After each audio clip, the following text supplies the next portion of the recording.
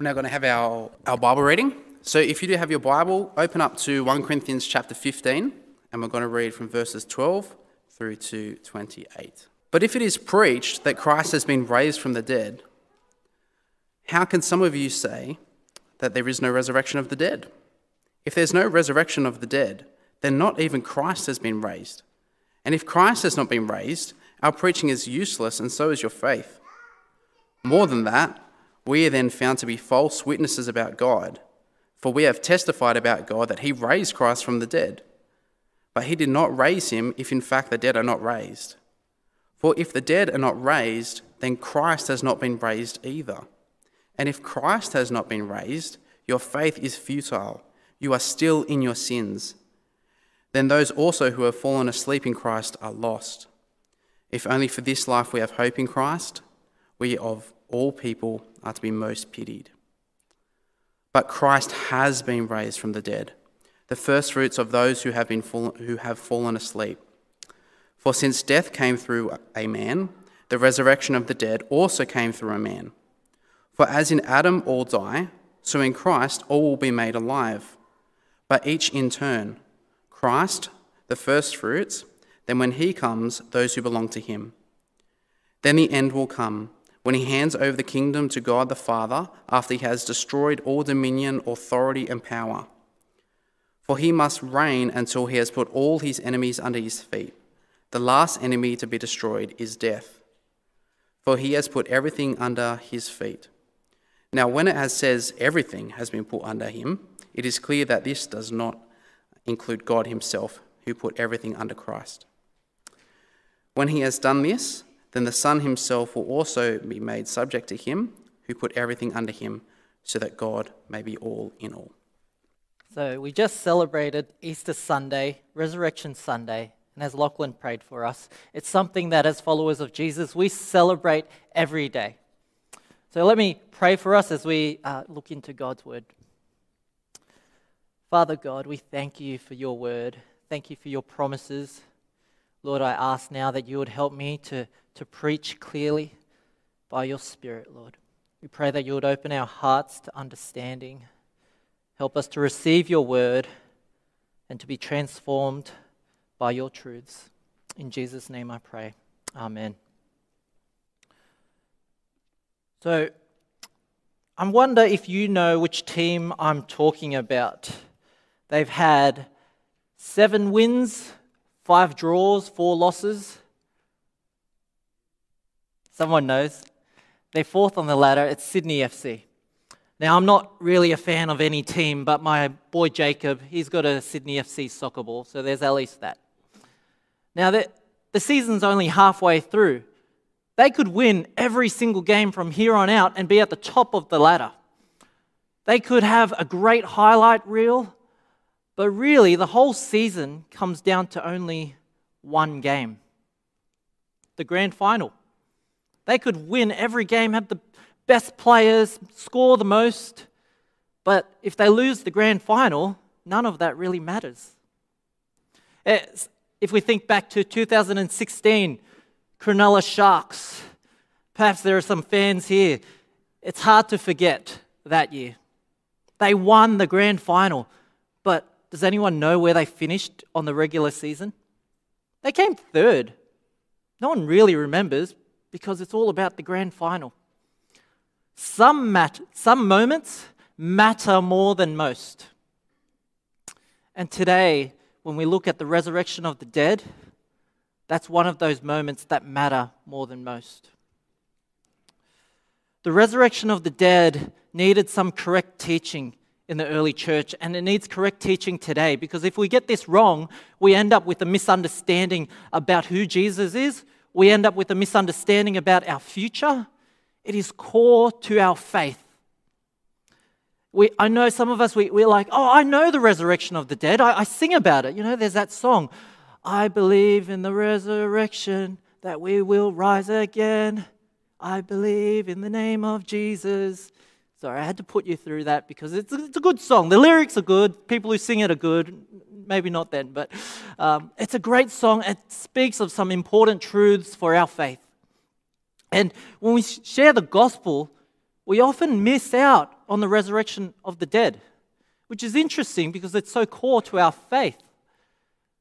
Throughout the book of Acts, you notice that whenever the apostles talk about the gospel, they always include the resurrection. And I know every time we share the gospel, we don't need to include every theological truth, but it seems more and more we're missing out on the resurrection and we focus on the cross. So why does the resurrection matter? What is it all about? Is it talking about just like heaven? Is it talking about just Jesus' resurrection or our one? Is it just a spiritual thing? Well, Paul is very clear in what he says about the resurrection of the dead. He says it's not optional. Our faith hinges on the resurrection of the dead. It's like if you heard someone say, hey, the internet doesn't exist. I'm like, what? How do I check my emails? How are you watching from the live stream? Our society today depends on the internet. In a similar fashion, our faith depends on the resurrection of the dead. It's as real, it's not just an ethereal, out-of-body resurrection. Paul is talking about something as physical and real as if, I don't know if this is right, but seeing Prince Philip walk down the aisle here, it's like a physical resurrection. And so in the Corinthian church, you had this issue that Paul talks about throughout the letter from chapters 1 through to 14 of all these symptoms of what's wrong with the church. And then he comes to chapter 15 and he says, underneath all these problems that we are experiencing in the church is our misunderstanding of the resurrection of the dead. So if I briefly just do a brief overview of what Paul's been talking about through chapters 1 to 14, he starts with saying, the church, you guys have divisions about who you follow. I follow Apollos, I follow Paul. There's divisions in the church. And next, you guys are following and emulating worldly wisdom. You're listening to speakers talk about with eloquence, with clever words, but with all style, but no substance. You guys embrace immorality in the church. You guys embrace this guy whose conduct shocked even the pagans who are looking in. You guys are involving yourselves in the worship of pagan idols. You're not able to say no to your bodily appetites. This church had lots of issues, and the least of these was not how they celebrated communion. They wouldn't even wait for all the believers to get together. They were in such a rush, and they just conducted themselves with drunkenness and self-indulgence that their celebration became an abomination in the eyes of God. You think we've got a monopoly on the now generation? The Corinthians knew exactly what all of that was. They minimized the future and they prioritized the present. Their motto basically could have been Carpe diem, seize the day. Gordon Fee, the scholar, says, the Corinthians are convinced that by the gift of the Spirit, they have already entered into the spiritual heavenly existence that is to be. Only the body left to shed off at death lies between them and their ultimate spirituality. John Bloom, the author and pastor, said, Christianity is not merely a go to heaven when you die religion. Christianity is foremost a resurrection religion. It's so important that we get this right as followers of Jesus. And so Paul addresses this by basically giving a crash course on the resurrection of the dead. ROTD 1001 for those at uni. Verse 12 to 14, he begins, but if it is preached that Christ has been raised from the dead, how can some of you say that there is no resurrection of the dead? If there is no resurrection of the dead, then not even Christ has been raised. And if Christ has not been raised, our preaching is useless, and so is your faith. If there is no resurrection, there is no Christianity. Our preaching, what I'm telling you now, is useless. It's basically the opposite of useful. It's not some good advice or self-help wisdom. The gospel that's preached in the Bible actually tells us, no, we can't help ourselves. It's the opposite. It's saying that we are incapable of living a righteous life. The gospel says we need a savior. That's not self-help. If there's no resurrection, what I'm preaching is useless. I might as well be up here doing a demo on how to boil water for pasta, which I'd probably fail at, mind you. But verse 15, he continues, more than that, we are then found to be false witnesses about God. For we have testified about God that he raised Christ from the dead. But if he did not raise him, if in fact the dead are not raised. Okay. Our preaching is useless, but more than that, we are fake news spreaders. We are sharing what's wrong. It's better if we remained silent. Not only is it useless, we're sharing conspiracies about 5G towers, flat earth theories, and fake moon landings. Just let people live the way they want. Don't ask people to surrender their lives to Jesus if there's no resurrection of the dead. And worst of all, worse than being useless and sharing false news, Paul tells us, verse 16, for if the dead are not raised, then Christ has not been raised either. And if Christ has not been raised, your faith is futile. You are still in your sins. If there is no resurrection of the dead, Christ has not been risen, and we are stuck in our sins. Just to be clear, I don't want to miscommunicate here. If you don't have your trust in Jesus, then you are still stuck in your sins. We have salvation in Christ. In the same way, if there's a plane taking off, we only take off with that plane if we're sitting in that plane, not watching from the runway. It's in Christ that we have salvation of our sins. It's through his death and resurrection that we gain what he has won for us. This concept in the Bible of our salvation often focuses on the cross and the payment for our sins. And there's this spiritual aspect, sure. We've rejected God and we need to be reconciled to God, but there's also a very real physical reality of sin. It's death. We see it around us. It has this jarring effect when a loved one passes away, either suddenly or over a period of time. We all face the reality of death.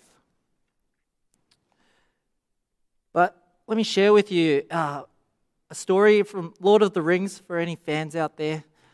There's a scene where Gandalf is running away with the hobbits through these deep underground caverns, being chased by the fire demon Balrog. And they get to this bridge that crosses this pit of darkness, this chasm. It's unending. And Gandalf stops at one end of the bridge to protect the hobbits. And he stands firm and he fights off Balrog, this fire demon. And you're like, man, Gandalf, you're this old guy with a staff. Balrog's this huge demon with a fire whip. It doesn't look good. But then Gandalf, he does his famous line, "You shall not pass!" And what happens? The bridge gets destroyed and then Balrog falls into this endless pit. And there's a sigh of relief from Gandalf, from the hobbits. Whew, we've done it.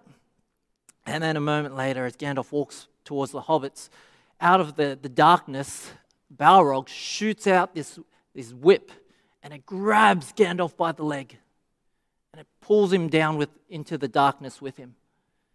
See, if sin were a person, sin would be saying, if I'm going down, you're going down with me. See, death is sin's final cheat move. Death must be defeated if we are to be freed from our sins. Christ must rise again. The resurrection of the dead must happen. Verse 20 tells us, but Christ has indeed been raised from the dead, the first fruits of those who have fallen asleep. When all hope seems lost, when perhaps our preaching is useless, maybe we've been fake witnesses, maybe there is no more hope. We have this victory in Christ. Christ has been raised from the dead.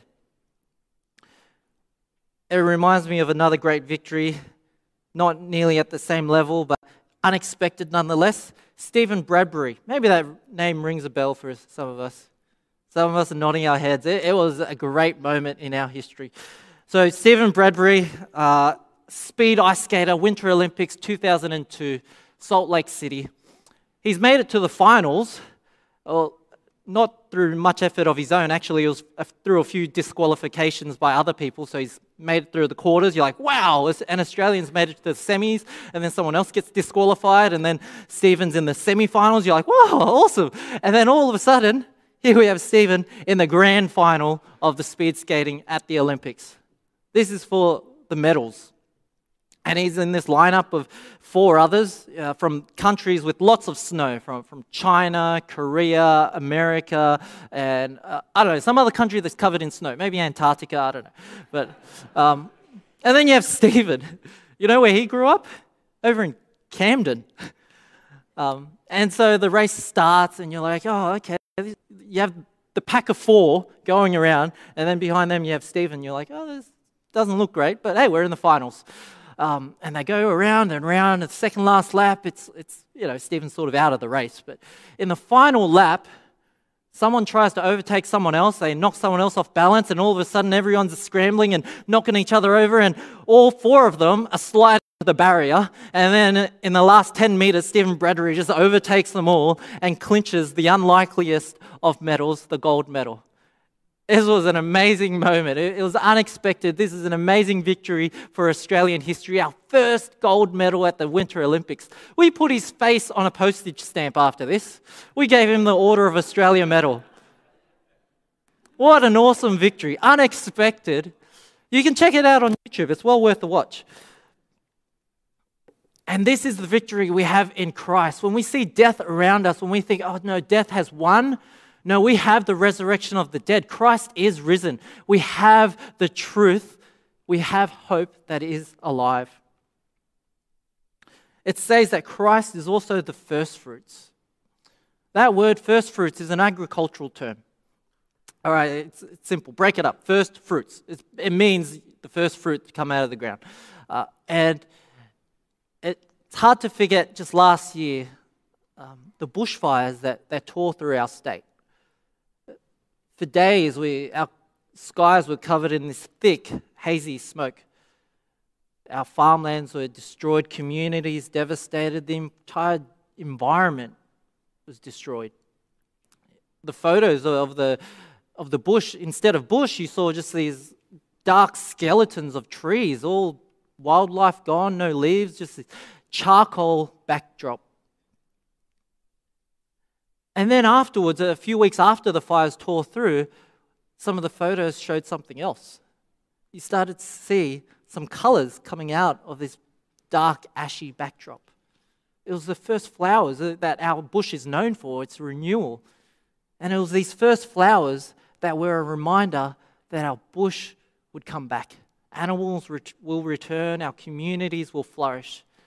And it was those first colors that remind me of this idea of the first fruits. It's a guarantee that everything's coming, that Christ was the first fruit, the first resurrection, and then following him, the rest of the resurrection will happen, the resurrection of the dead. It's a guarantee, a down payment to say that we have a hope that is coming. I had the privilege this week of visiting the aged care home and sharing a bit from this passage with some of the residents there. And after I shared, one of the carers invited me to go say hi to one of the other ladies. And when I walked into the room, she's lying on a mattress just on the floor for her own safety. It just reminded me that with our lives, it sort of reduces in size. We end up in a room, and then at the end of it, we're confined to just our beds. We'll call her Mrs. H. I think of that because Mrs. Hope, that's how I remember. But Mrs. H, her eyes were unfocused, her hands were frail, her voice was soft. And I read to her parts of this chapter. And then she was able to recite to me verses 55 and 57. O death, where is your victory? O death, where is your sting?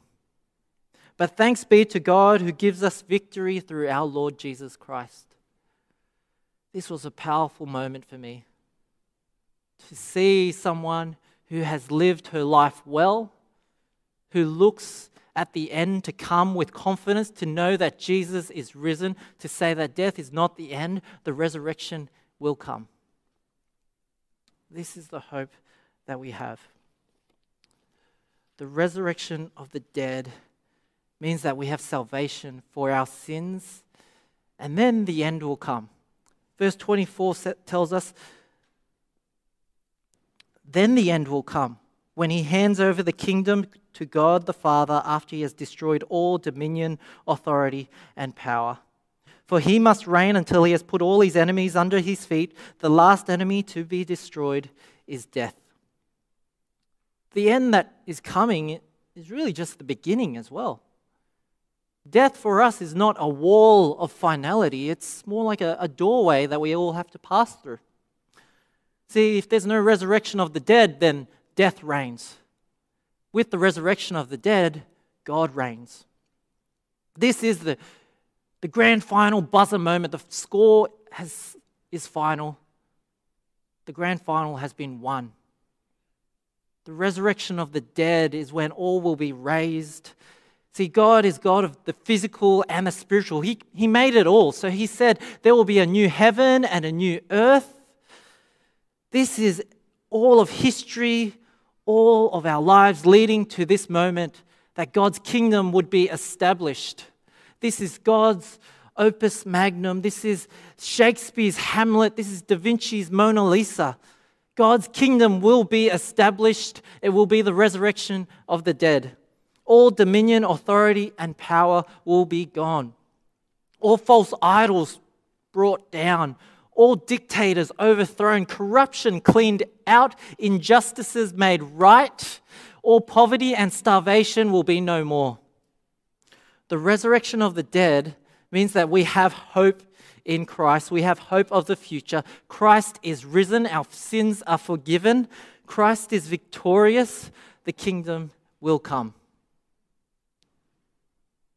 This is Paul's crash course on the resurrection of the dead. This is so important for our faith. But then how does this impact us today? It's great to know this as a truth, but what does this mean for how we live? Paul gives us an example from his own life. Verse 30. And as for us, why do we endanger ourselves every hour? I face death every day. Yes, just as surely as I boast about you in Christ Jesus our Lord. If I fought wild beasts in Ephesus with no more than human hopes, what have I gained if the dead are not raised? If the dead aren't raised, Paul's like, why am I being persecuted? Why do I risk my life just by preaching Christ? If the dead are raised, it means that we have a hope beyond death. Let me share with you a story from Open Doors, just published last year, about Sop. Sop lived in a small mountain village in Laos. Growing up, he knew no other belief but Buddhism. It wasn't until he was well into adulthood that Sop discovered Jesus. I met a man who invited me to his house and gave me a book, the Bible. I read it and understood it. I accepted Jesus into my life. I then began to lead a small group, and we started to gather and worship God. Soon, Sop's small group was discovered, and his cousin, the village chief, confronted him. He got so angry at me and punched me many times on my head until I fell on the ground. After the brutal beating, Sop's cousin gave him an ultimatum: abandon his faith or be cast out. Sop chose to leave his home village right away, but not before his community beat him once more and set his home alight. In his new village, Sop refused to stop sharing the gospel and even began hosting worship gatherings. This is what he says: I am always reminded that if people try to kill me for my faith, the Bible says not to be afraid. They can kill my body, but not my soul. If they want to kill me, I have no problem with it, for I know where I'm going after. That is a confidence that Sop has, that we can all have. That after death, that's not the end. That there is a resurrection. Because Christ is alive, there is a resurrection of the dead, and we belong to that resurrection. This is wonderful news. This is the core of our faith. Secondly, what this means for us is that our physical lives matter. There was this false teaching throughout the Corinthian church. It spread like bad apples, just that the resurrection had already happened, that they had now already entered this spiritual perfect existence. And the Corinthian church ended up adopting the pagan cultures around them. They distinguished between this spirituality and a bodily spirituality in a very incorrect way. They thought that they could be spiritual in spirit while being immoral and self-indulgent in the flesh. Perhaps we can fall into a similar trap of thinking that our spiritual lives are separate from our physical lives, that somehow one doesn't impact the other. So we get involved in drunkenness, sexual acts outside of marriage, crude joking, and the like. We reason that, well, it doesn't hurt anyone and everyone else is doing it. We reason that, we just don't want to be like a stick in the mud, or worse, be called like one of those fundamentalist Christians. We reason that, we're just trying to make it so that Christianity is cool and that we fit in. But Christ and the Bible never calls for us to fit in. We are called to be the holy people of God, so different from the world. We are called to stand out for our love for one another and our worship of God. Finally, what it means that there is a resurrection of the dead means that we are people who belong to the resurrection. Verse 33, do not be misled. Bad company corrupts good character. Come back to your senses as you ought and stop sinning, for there are some who are ignorant of God. I say this to your shame. What are the voices that we're listening to? What are the voices that we're allowing to shape our lives? Paul says, this is perhaps the voice of the world. Let us eat and drink, for tomorrow we die. The voices of the world to spend, experience, enjoy. If we're on the Titanic, might as well be in first class. The purpose that we're told is be happy. Haven't you heard that? What's the purpose of life? No, it's just be happy with life. Don't worry about the future, just be happy now. And we, as followers of Jesus, as people who belong to the resurrection, can fall into this futile thinking of those around us. We can think that, it's all about now. It's all about happiness. It's all about success as a social status, to achieve, to chase our dreams. But Paul says, come back to your senses as you ought. We are called to be a holy people, like a ship in the ocean, where the ocean is the culture of the world and where the ship called to be different from it.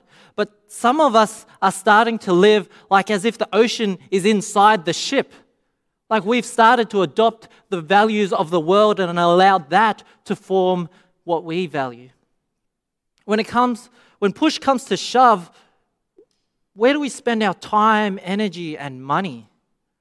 Perhaps our decisions, really, there's no right answer to this, but as we think of it through our decisions, what do they reveal about our hearts? Are our hearts formed by the world around us, or are our hearts formed by the resurrection of Jesus? Perhaps our boss is offering us additional hours of work. Seems like a good thing, but then it impacts, and it means we can't keep our commitments to our family, or it means that we can't gather with the rest of God's people to worship. Perhaps our friends are all telling us, you got to get into the housing market now. Go speak to your broker, and you're listening to the broker give you all these options about prices, and this will impact really how much we have to work, how much we can save, and it impacts how much we can give. Perhaps It's that after work gathering. We know that if we go there, everyone's going to be getting drunk. And if we don't join in, we're going to stand out as someone who's maybe not a good fit, and it will impact our chances at a promotion. Or maybe it's at school and someone makes a crude remark about someone else. Do we stand up and say, I'm not sure if that's an appropriate thing to say? Or do we join in and dismiss it as banter? The resurrection of the dead is a hope that we can hold on to. It means that death is not the end. Christ is risen, and we will all rise with him too. Death has been defeated. God's kingdom will come. All wrongs will be made right. There will be no more pain and no more suffering. Death will be no more. God's kingdom will come. And let me finish with this promise from Isaiah chapter 60, verse 18 to 19. No longer will violence be heard in your land, nor ruin or destruction within your borders. But you will call your walls salvation and your gates praise. The sun will no more be your light by day, nor will the brightness of the moon shine on you. For the Lord will be your everlasting light, and your God will be your glory. Let me pray. Father God, we thank you that Christ is risen as the first fruits, that we will rise with him, that our sins have been forgiven. Thank you that your kingdom will come and all things will be made right. Lord, help us to live in light of the resurrection. Help us to say no to the values of the world and to say yes to the Spirit. Lord, empower us by your Spirit to live holy lives pleasing to you. In Jesus' name I pray. Amen.